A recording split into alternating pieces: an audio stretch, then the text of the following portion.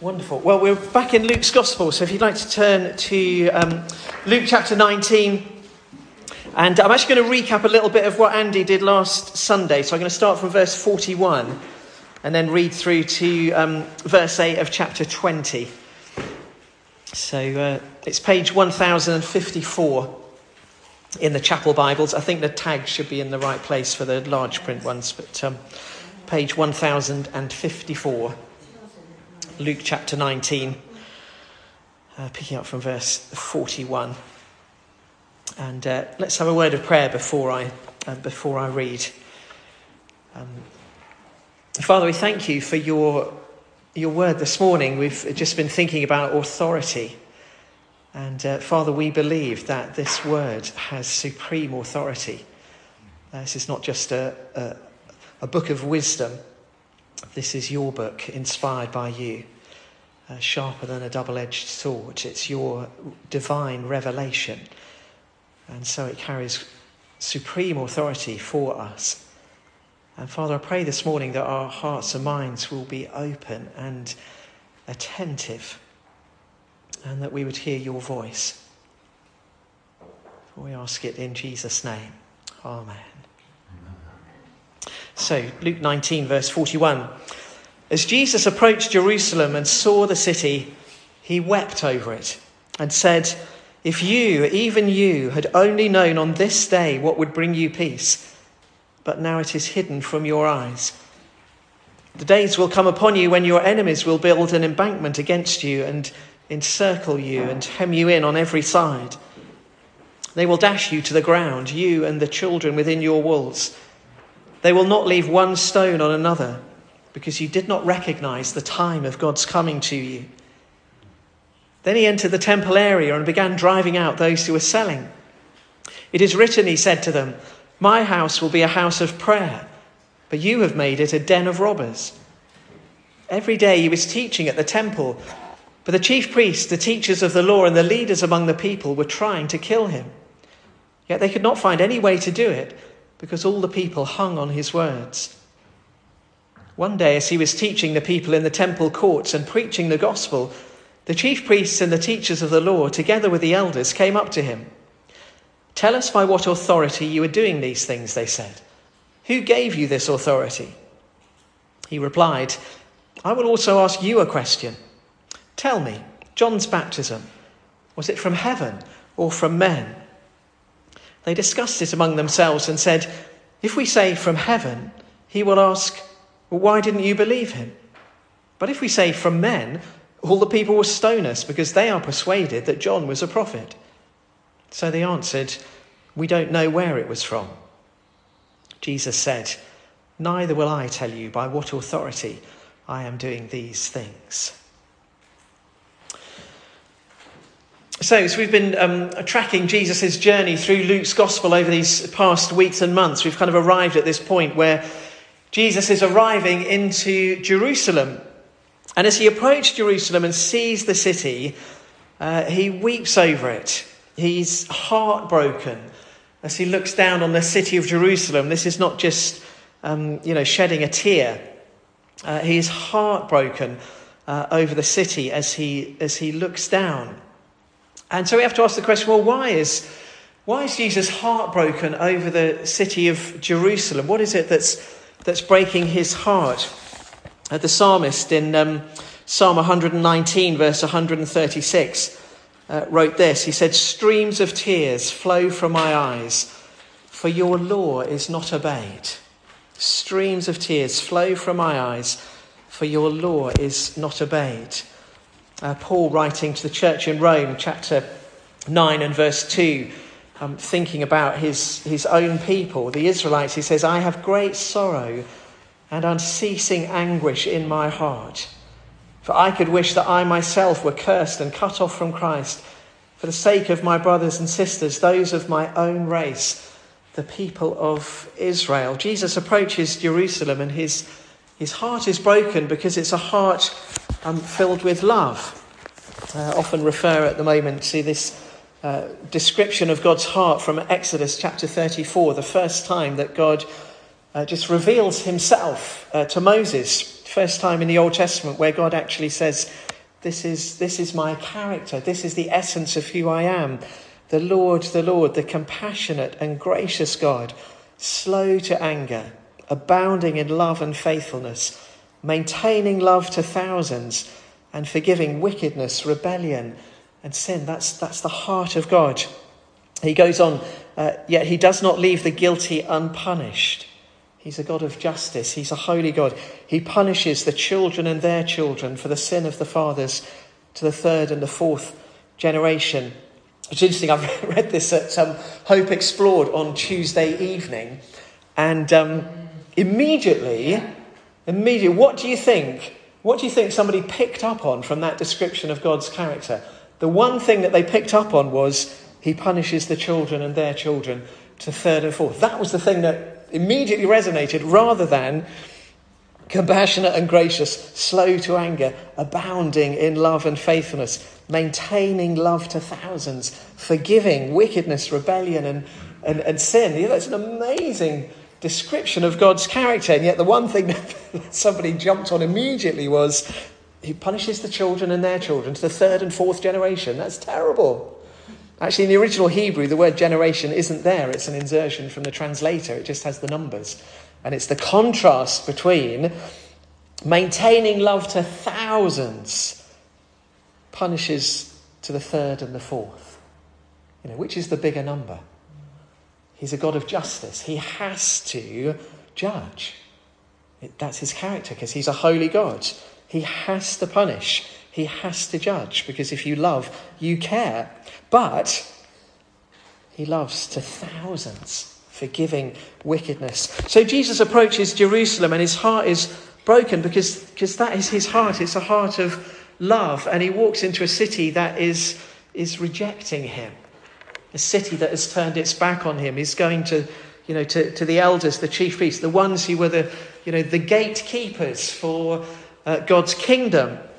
And yet they're the ones who have rejected him. And that's why his heart is broken, because he can see the consequences of their rejection. I think Andy said last Sunday, in AD 70, the Romans had enough and they finally marched in and, just wiped Jerusalem off the face of the earth. After it was destroyed, you could draw a plough.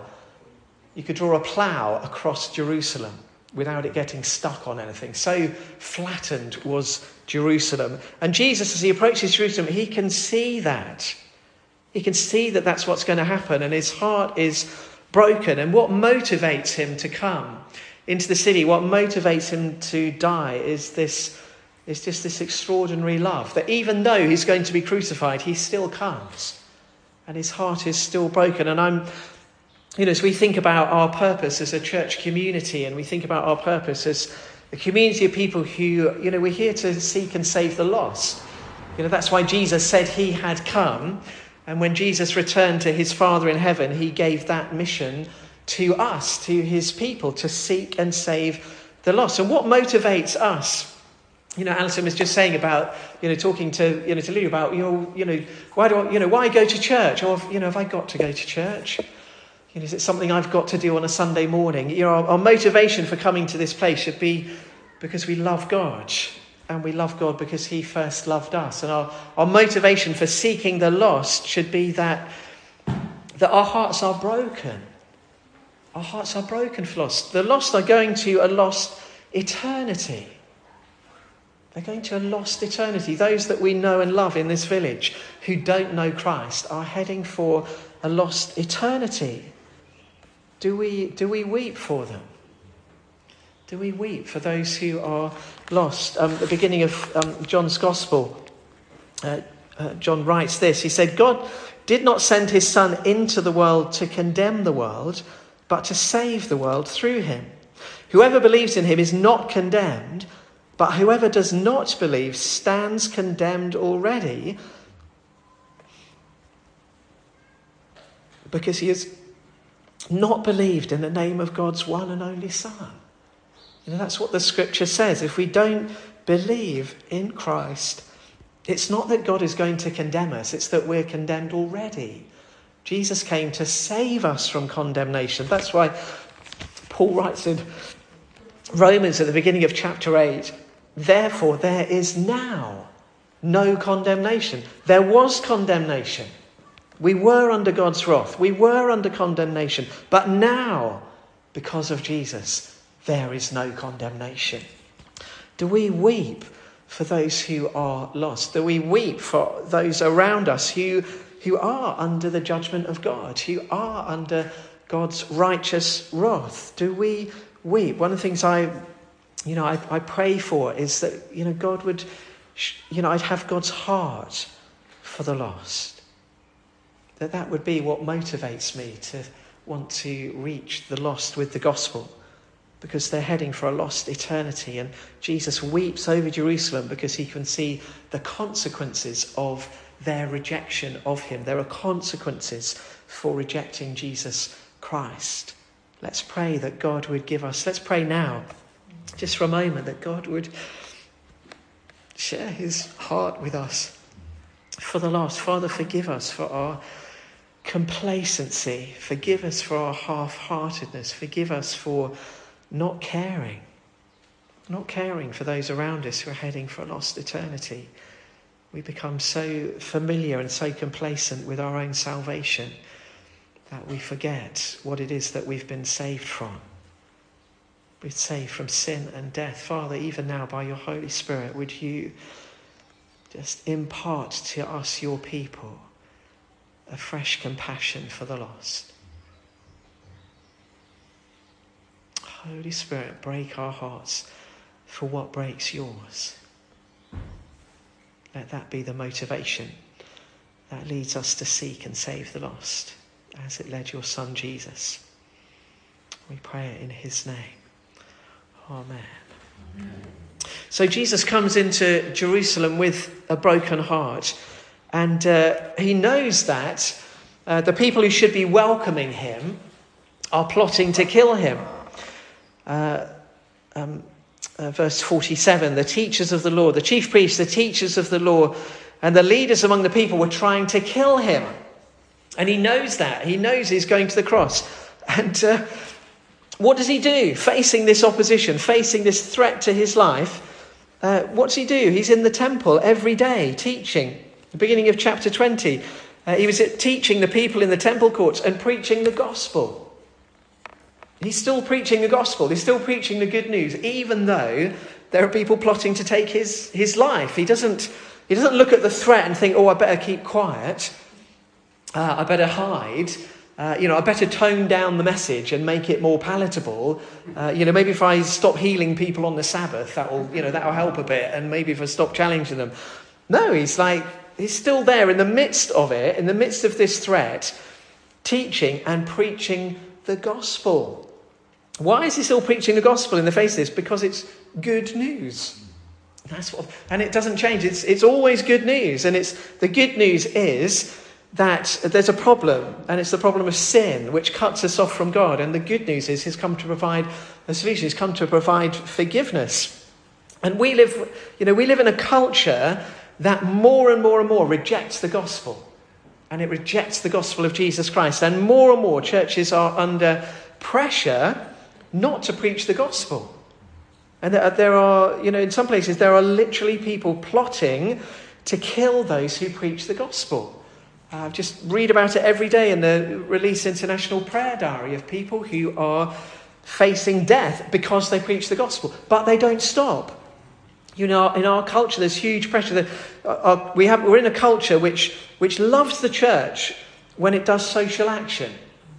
Our culture, it loves food banks. That's okay. Loves street pastors. That's okay. Loves mums and toddlers groups. Most of the mums and toddlers groups in the country are run by churches, and our society loves that. Debt advice centres.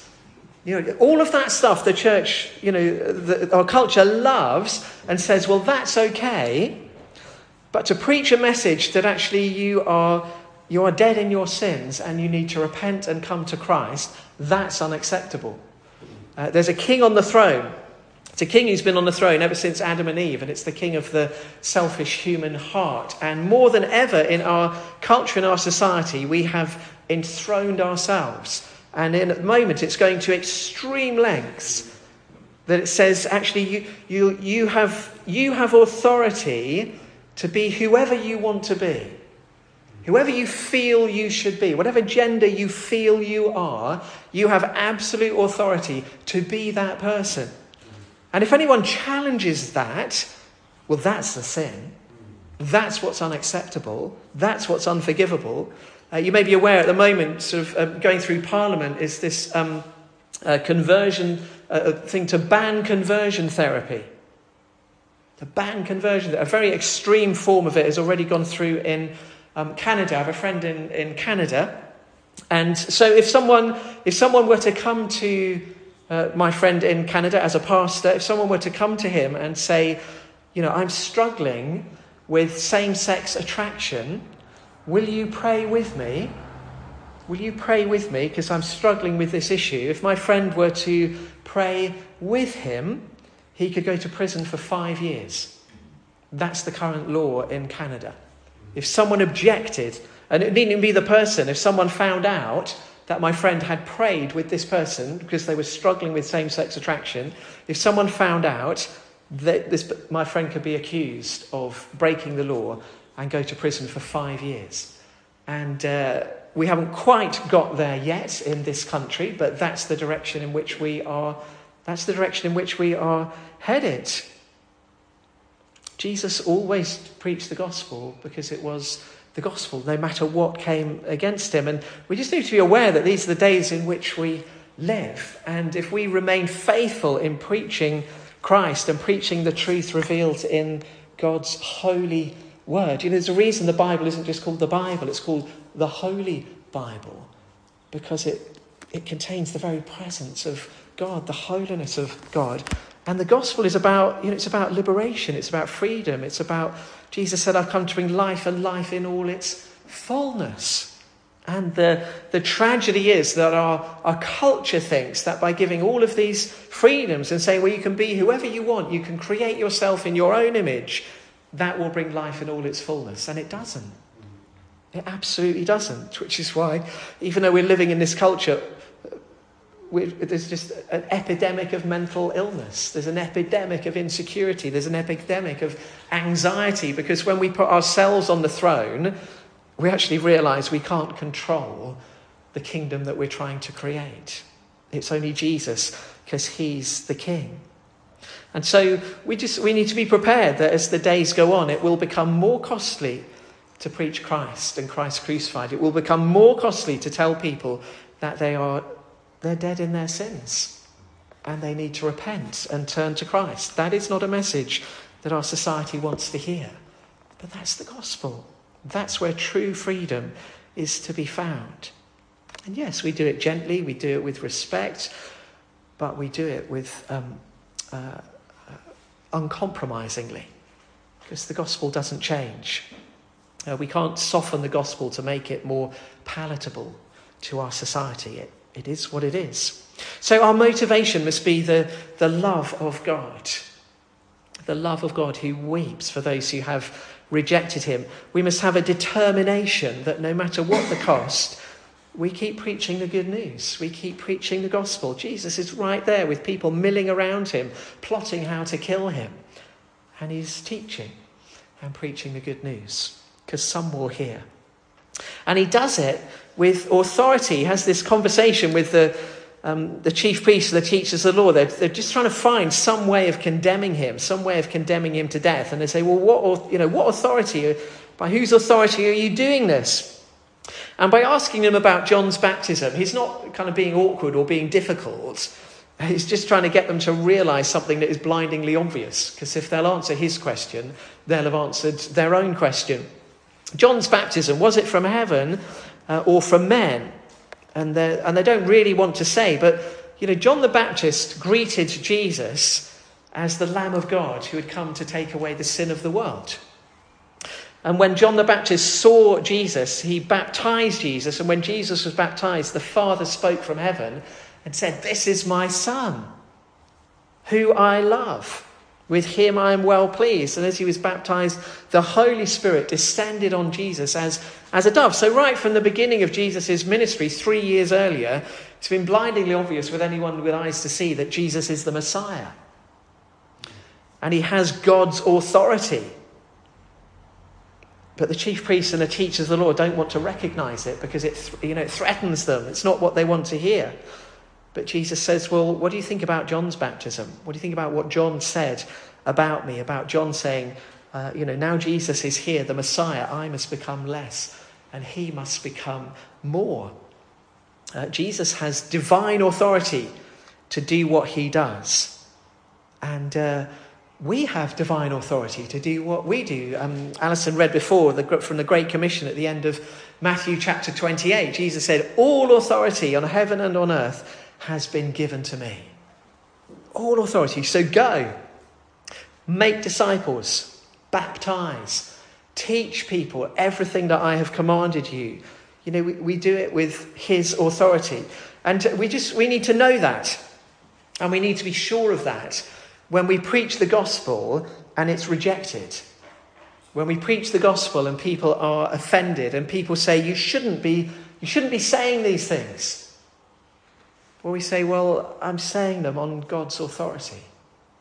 I have divine authority to say these things. And you can do what you can do what you will. You can do what you want to me. But I can't stop saying what I'm saying because I'm doing it with divine authority. It's a divine commission. I just, in the worship at the beginning, as we were worshipping, I just had a picture. A picture of and I just saw it. It was a picture of the chapel. And it was like a little island, and the island was on fire. There was this fire burning on the island, and it was just a sense of God's holiness, God's unchanging holiness, that he is a holy God, and he can't compromise his own nature. He can't stop being holy. He can't tone down his holiness in order to be a bit more loving and let people in under the wire. He can't soften either side. He is holy. And I just sense as a chapel community, we must be resolute about seeking God's holiness and about seeking his glory.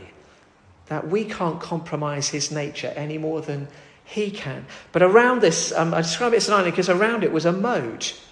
And I kind of thought, often that's you kind of think it was a bit defensive. We're trying to shut people out. But I just sensed this moat. It was a river of life. It was a river of the Holy Spirit around us. And it was very easy to pass through, but you can't pass through unchanged. You can't encounter the Holy Spirit and remain unchanged. You can't encounter Jesus Christ and remain unchanged. And I just had a sense of us as a church community being that place of holiness. Anybody can come. But you can't come and not be changed. And it's almost like this river of protection around us, this river of the Holy Spirit around us, that as people come, they come into a place of God's presence and a place where they are changed. And I think in these days in which we live, that's what the church has to be. It has to be a place of God's holiness, where we seek his face, where we come in humility before him. But we come through this river of life. We come through Jesus Christ, who gives us life, and life in all its fullness. And maybe we can just spend a bit more time in prayer, just praying these things into being in us as a community, and just praying that we would have this heart of God's love, praying that we would be a holy people. I'm praying that we would be uncompromising in presenting the gospel in the face of a society that has rejected it. Praying that we would know God's authority. So let's just do that for a few minutes. Let's just seek God's face. Seek God's face and pray out of that. Lord, you are holy. You are a holy God. And we seek your face. We seek your face. Lord, show us how to pray. Show us how to pray.